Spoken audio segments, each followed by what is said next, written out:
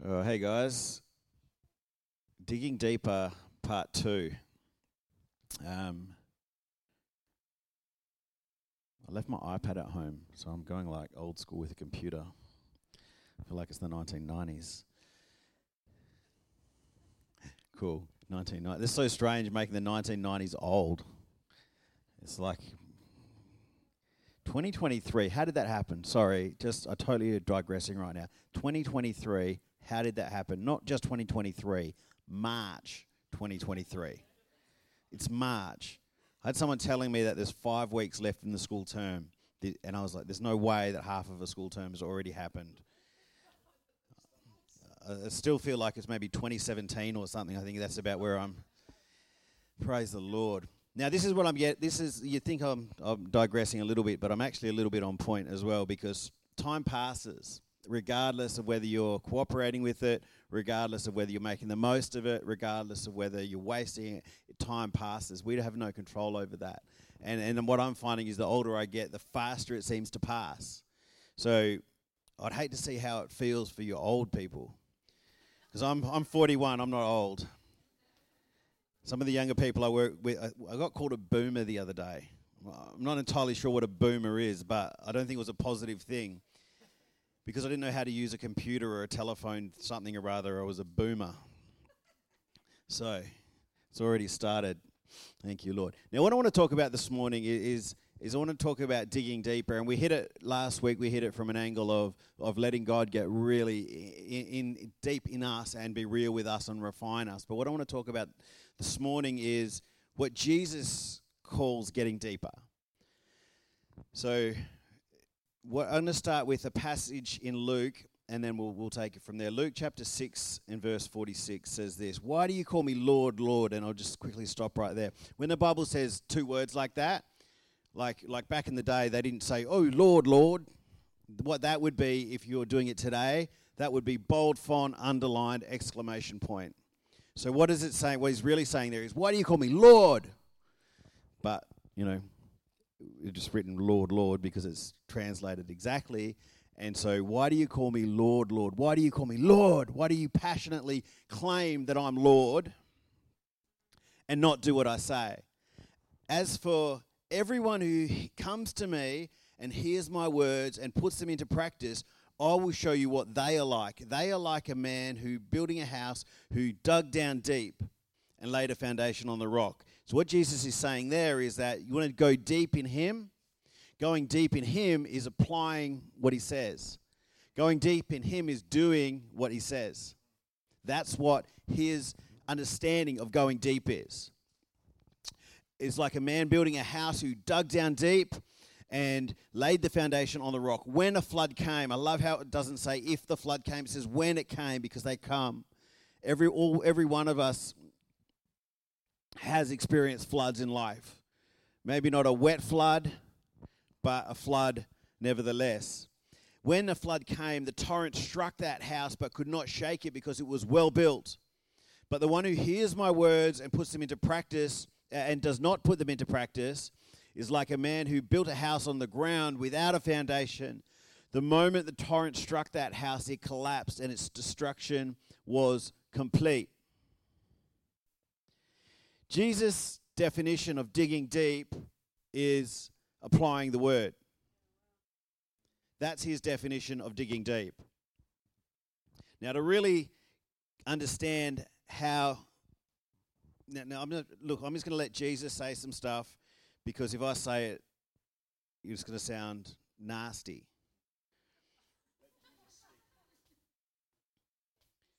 No, I'm going to let Jesus do it, yeah. Meek and mild Jesus. Never heard a fly.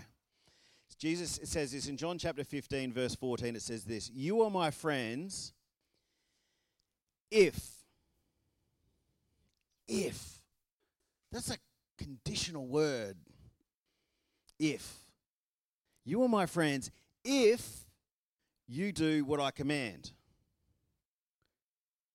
You know how you got those friends and they're friends if? Jesus is one of them friends. Or more to the point, you are one of them friends to Jesus. That he doesn't say, I'm your friend if. He says, you're my friend if. You're my friend if you do what I command.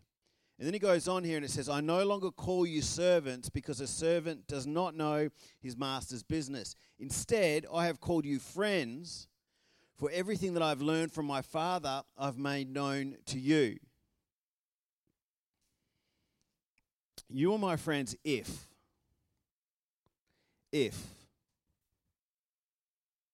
Who wants to be a friend of Jesus? You don't just get to be a friend of Jesus. You don't just get to I choose to be a friend of Jesus. I'm going to sit over here and do it my way. Just me and Jesus. Reading my Bible, kumbayaing with the television on. No. Jesus says, you're my friend if. People who do the word are my people. If you're not doing what I say, you're not my friend. You're like, what about grace, Jesus? Come on. What about the cross? What about the blood? What about and this is where he says, no. He says, if. Jesus is saying digging deep is the only way you be my friend. That's how we're friends. That's how we're cool. That is the merit. So what he's saying here doesn't mean that you're not a believer in Christ. It doesn't even say that you're not someone who's going to heaven. It doesn't even say that, but it's talking about a quality of relationship. He's actually a distinction between a servant and a friend. He's actually talking about function. He's talking about the quality and level of the interactions that you guys have. He says, if you're just someone who does what I say when it suits you, you're a servant. He says, I call you a servant. But if you're someone that flows with me, that moves with me, that applies my word, then we're friends. We're on another level. We're deeper. Because you've got people that you get along with, acquaintances, colleagues, and you got friends. They're different. You got neighbors maybe, and friends. Who's got neighbors that has never been inside your house? Who's got neighbors that you've done life with, you love, you care about, and you've watched their kids, all of that business? They're different. Jesus is saying there's a difference here. Now, the Bible seems like one of the proofs of the Bible is the divinely inspired Word of God, is that there is no contradictions from the 66 books in the Bible. I think it's written over hundreds of years across multiple languages, multiple continents, and there's no contradictions. Except you read it, and sometimes it seems like there's a lot of contradictions. So Jesus here is saying, I don't call you a servant, I call you a friend. But then here it goes on, and it says, when Jesus is talking to his guys, his disciples, and Mark chapter 9, verse 35, it says this, sitting down, Jesus called the 12 and said, if anyone wants to be first, he must be very last and the servant of all. He's saying, guys, this is how you succeed in life. You be the servant of everyone. He's saying that's the key. So what's cool there is he's actually not saying don't be a servant. He's saying, I don't call you servant. You are a servant. You need to be a servant, but I'll never call you that. That's not how I look at you. So we've got this approach where the way Jesus identifies people that have gone deep with him, people that are established, are people that are doers of the word, people that apply the word we read in Scripture, people that apply what the Holy Spirit speaks to them. They're his people. That's how he defines somebody that's deep in him. Now, what I want us to see is that his word works whether you use it in Jesus' name or not. Listen to this. It says that Jesus, in Psalm chapter 138, it says this, the second half of that verse 2, says, you have magnified your word above all your name. You have magnified your word above all your name. Now, what does that mean? What it means is my word works. It's established. Jesus has put his word out there, and it works. He's released his word, and even how mighty he is, how sovereign he is. I will not go against my word. So what this brings about is a system that's in place. There's a system in place, and it works whether you use it in Jesus' name or not. Whether you say, like, if I had something that's not going to make a massive bang, can I use this rubber thing? Look at this. If I drop this, make sure the camera can see it, it falls. If I say, in the name of Jesus, fall, it falls. If I don't say, in the name of Jesus, fall, it falls. Because gravity is part of the system God put in place when he created the foundation of the universe. He made these big spinning rocks, and they spin at a certain speed, and it makes stuff suck to the middle of it, called gravity. It works whether you, it doesn't matter how you, it works. Now, Jesus' word has heaps of these principles in it, and they work whether you use it in Jesus' name or not. Do you know one business principle that even the most worldly companies use? Giving 10%. Fascinating anomaly.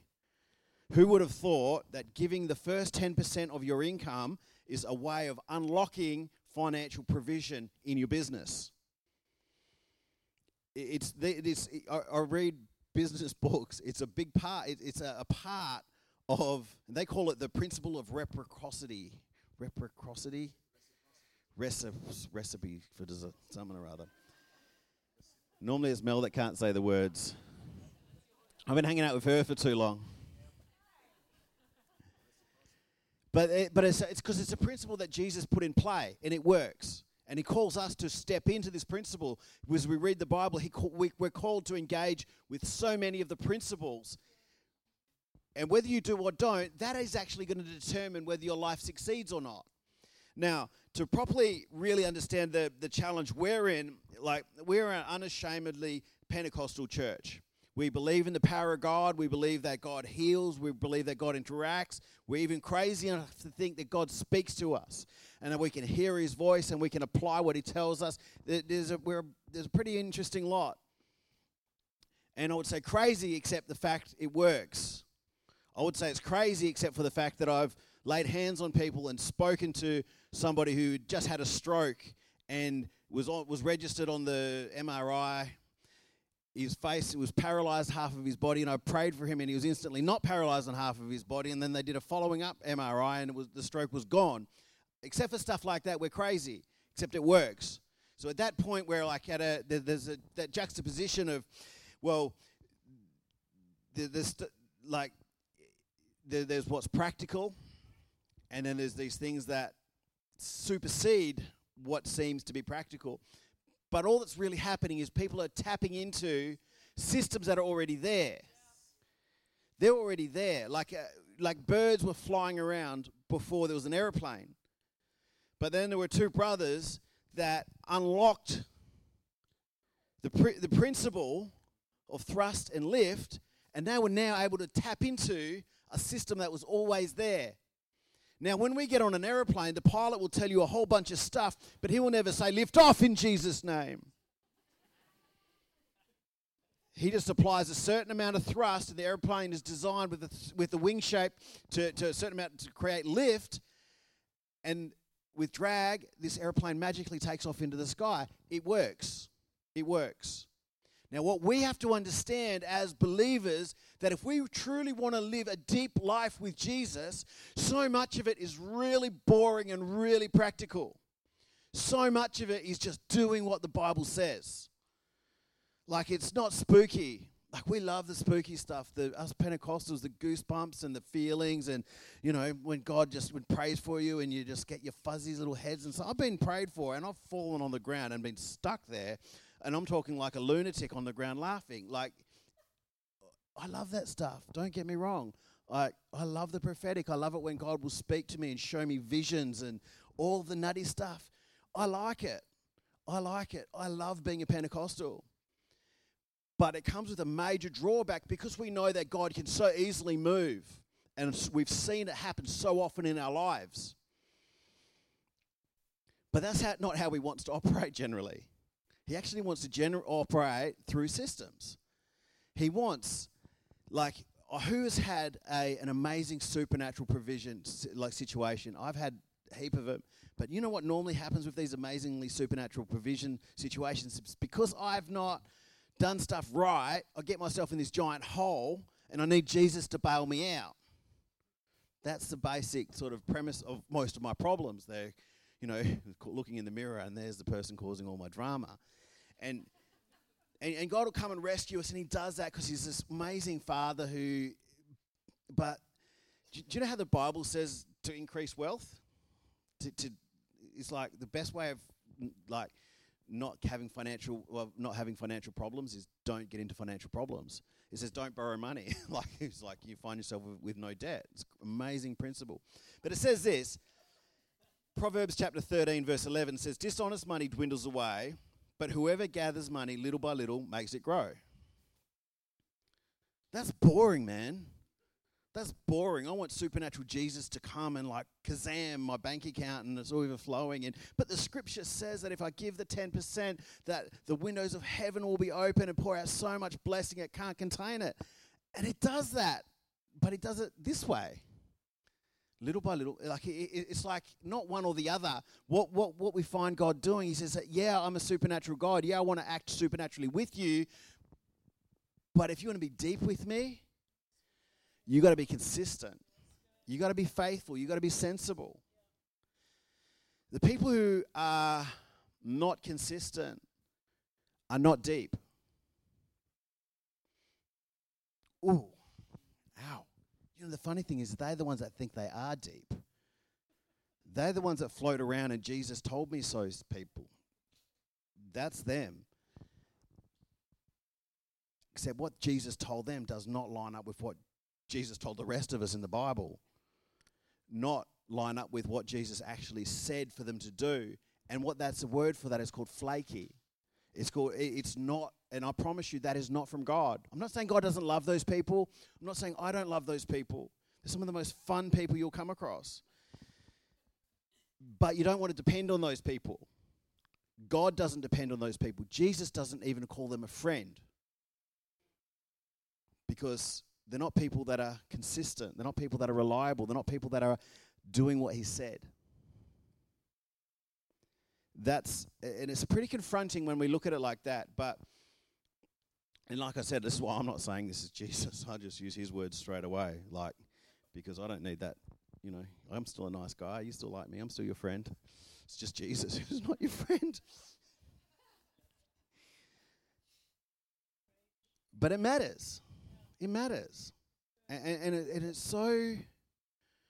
And I'm not judging you guys because trust me, if anyone's been flaky, if anyone's been airy-fairy, if anyone's tried to have workarounds, I'm Paul says the greatest sinner of all of them is me. I'm not judging anybody because I've been there.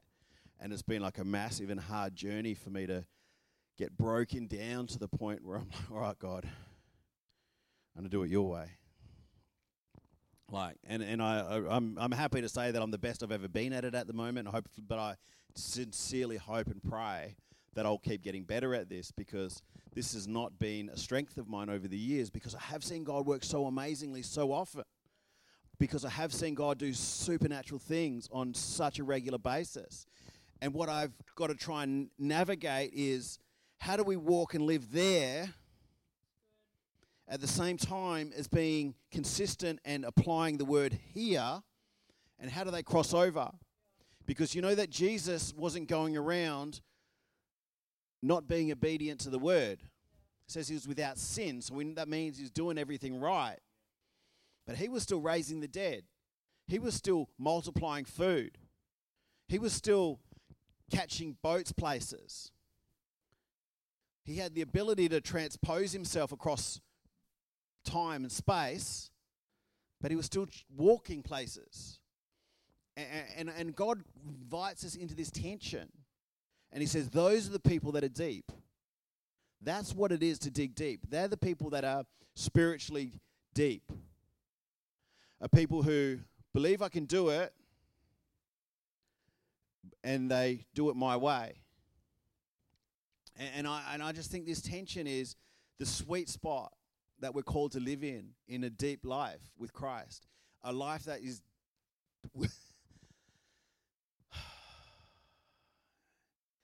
we like to be considered. We like to consider ourselves like sensible people. Like, I mean, you might not. Some of you, by the way you dress, clearly don't. But I'm so kidding. I'm absolutely kidding.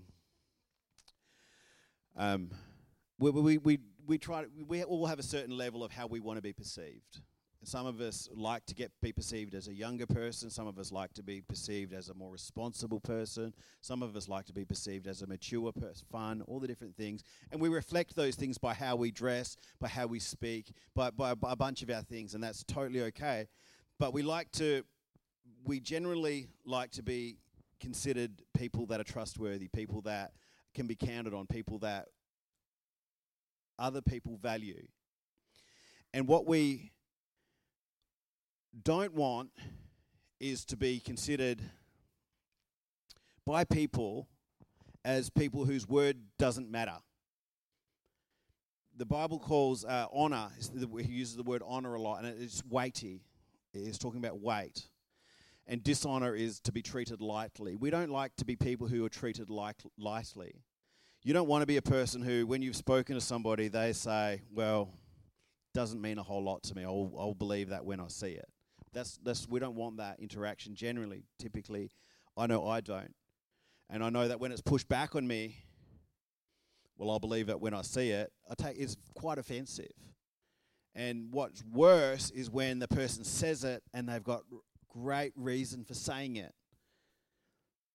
And because of my track record, maybe with them or in that particular circumstance or in that particular area, has been just something that there is no substance to it. I'm speaking mostly about Melissa when she's asked me to do certain jobs, and I'll say, I'll do it. And then she'll say, well, I'll believe it when I see it.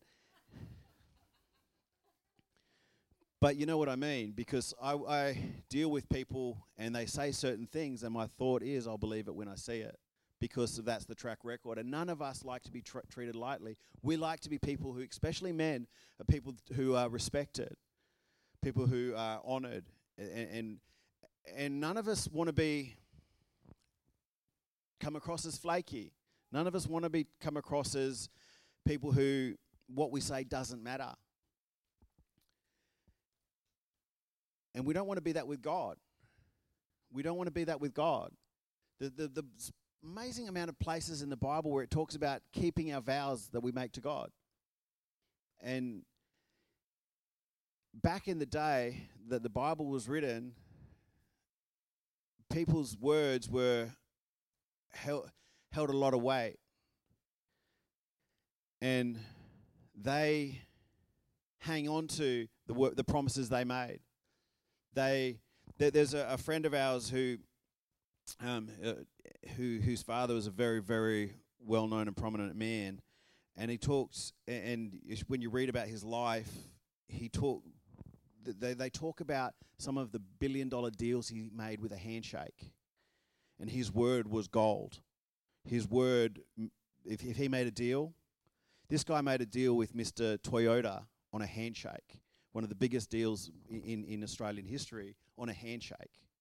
And it still stands to this day. Both of them have passed on, and it still stands to this day because of the weight of this man's words. Now, what I feel like God is calling us into, and the challenge he's making for us, is that we would be people who can be trusted with a lot. He wants big things for us, but we have to move to a place where we are able to carry that weight. Now, I want you to read it. There's a passage here in Luke 16. It says this: whoever can be trusted with very little can also be trusted with much. And whoever is dishonest with very little will also be dishonest with much. You know, people say, or, you know, I've had people come up to me and I know they don't tithe because they tell me they don't tithe, or they don't give, or they give however much God tells them to, which you don't need God to tell you each week how much to give. He tells you in the Bible. It's very clear. But they say, when I win the lotto, I'm giving this amount to God. And I just say, no, you won't. Or maybe not say that, because I'll let Jesus say the offensive things. Because he says here, no, you won't. He says here, Jesus said it. He says, no, you won't. He says, because if you've not been faithful with little, you won't be faithful with much. You won't be. Why is that? It's because you have not developed the strength. You've not developed the character necessary, the fortitude necessary. You haven't developed what it takes to do it. And I feel like God is calling us to be a church that goes deep, that digs deep. And it's saying here, he says, whoever can be trusted with a little can be trusted with much. Whoever's dishonest with a very little will also be dishonest with much. So if you've not been trustworthy in handling worldly wealth, who will trust you with true riches? And if you have not been trustworthy with someone else's property, who will give you property of your own? This invitation that Jesus is calling us into is to give us a lot. He wants to give us a lot. And this is the description he uses as Matthew 25. It says this, again, it will be like a man going on a journey who called his servants and trusted his wealth to them. He gave one 5 bags of gold, to another 2, to another 1, each according to his ability.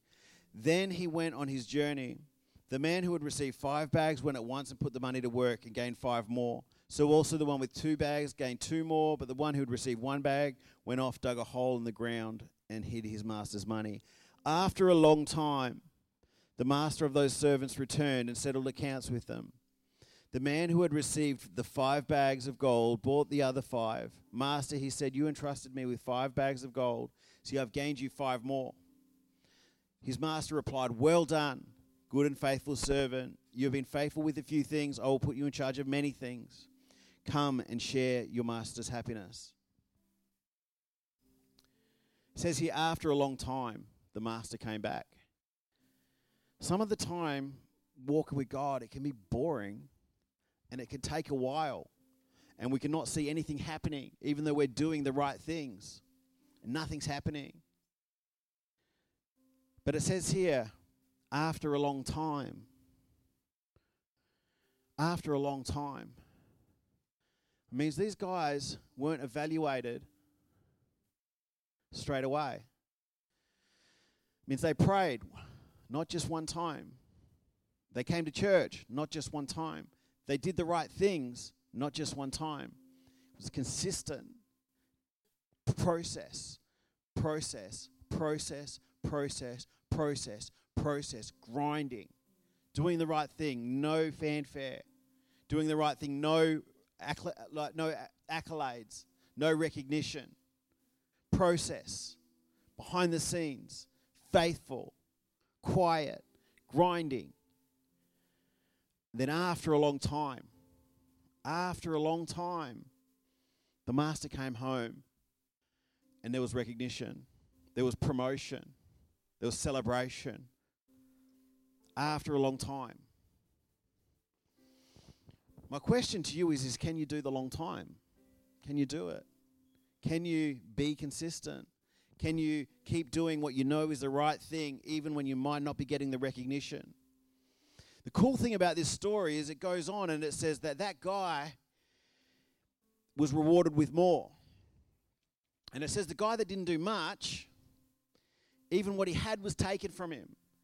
So what we're seeing is they're tapping into another principle called momentum. There's a principle called momentum. When things start to roll, they roll. Doesn't matter if they're rolling positively or rolling negatively. Once the ball's rolling, it rolls. It's a principle. We see it here. And it says that God actually fuels that he energizes that momentum. Because it was the master as a picture of God. And God said he'd give him more. God said take from him. But it didn't happen straight away. It was an outcome of consistency. Jesus is saying, my friends are the consistent ones. The people who are my people, they're the consistent ones. They're the ones that are day in, day out. Not hot and cold. Not on and off. Not flaky. My ones, They're the consistent ones. And I think that as Pentecostals, we probably have the greatest challenge in this area because we do see God move in amazing ways suddenly. We see it. And what we need to be able to do, we need to, if we're going to be men and women who are faith people, we need to have just as much faith in the process as we do in the instantaneous. We need to understand that God is calling us to walk the tension of the supernatural life as well as the natural life. Head in heaven, feet on the ground. You know, some of the greatest people in history, that they're Christians, but their philosophy, their theology was one that is defined as deism. And really what it is they're saying there is a God, he set the world in motion, and he honors the principles. And some of the most successful people in the world are people that have, okay, God, they read the Bible, they can see the principles, they put it into play, and God has just done amazing things through their lives. Amazing things. On the other side of it, the other extreme is the wacky Pentecostals, who they've got the Church of Jesus, the Church of the universe, the organic growth. They, no structure, no system, no discipline. Do whatever they feel the Holy Spirit's telling them, like the God will tell them, everything, like what underwear to wear, what burger to order at Macca's, everything. And these people exist.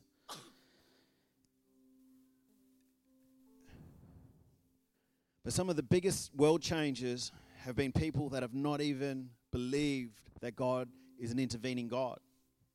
We are invited to be able to walk with the consistency of understanding that God has put these systems in place, but we can cry out to the living God who will intervene into our situations, who will meet us, who will comfort us, who will talk to us, who will heal us, who will step into it.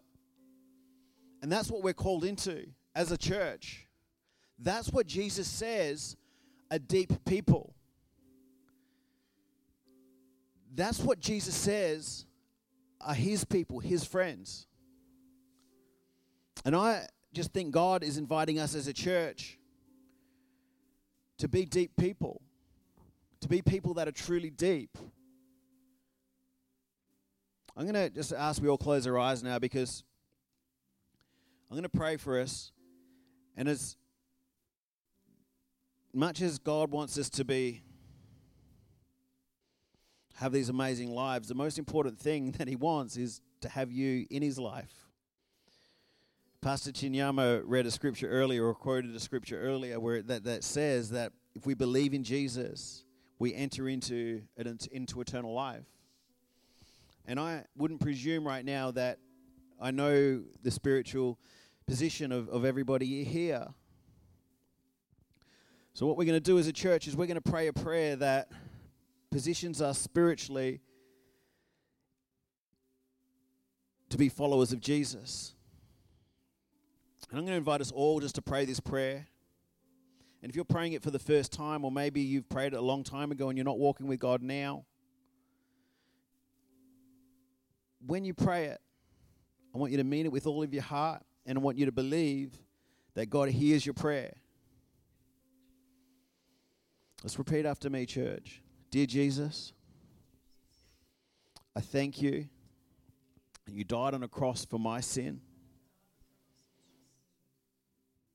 I thank you that you love me and you want to call me your friend. From today on, I choose to follow you.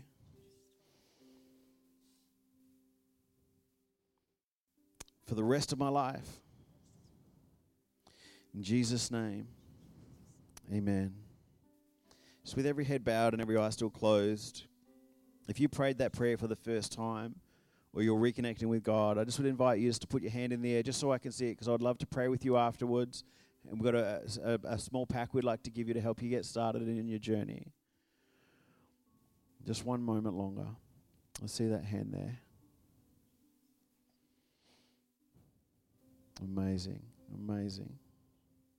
God is so good. One moment longer. Thank you, Jesus. I'm going to pray as well for us. I'm going to pray a really similar prayer. I'm going to pray a prayer that commits us to being a friend of Jesus. A prayer of committal, where we become men and women who do what Jesus says. And at the end of this prayer again, I'm going to ask us to lift our hand if you want to include yourself in it. Because if you're anything like me, this is something I need to realign with regularly. Lord Jesus, I pray that you help me to be a friend. Lord, I pray that you give me the strength to be a doer of your word. I want to be your friend, Lord. I don't want to be someone who just honors you with my lips, but my life doesn't follow through. I don't want to be a person who just comes to church on a Sunday, but the other days I'm so backwards and forwards. God, I choose to be your friend.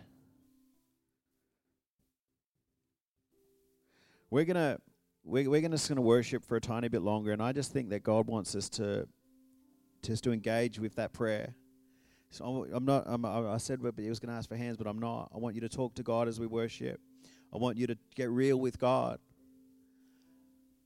And I want you to work out, are you someone that Jesus would call a friend? And if you're not, just get right. Make those decisions. Have that conversation with him. So we're just going to worship, just going to invite the worship team just to lead us. We're just going to let God just speak to our hearts. Thank you, Jesus. So let's just stand up, church. Just open ourselves up to God. Let us see what he'll say to you.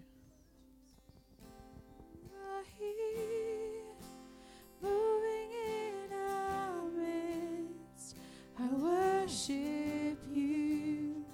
I worship you. You are here, working in this place. I worship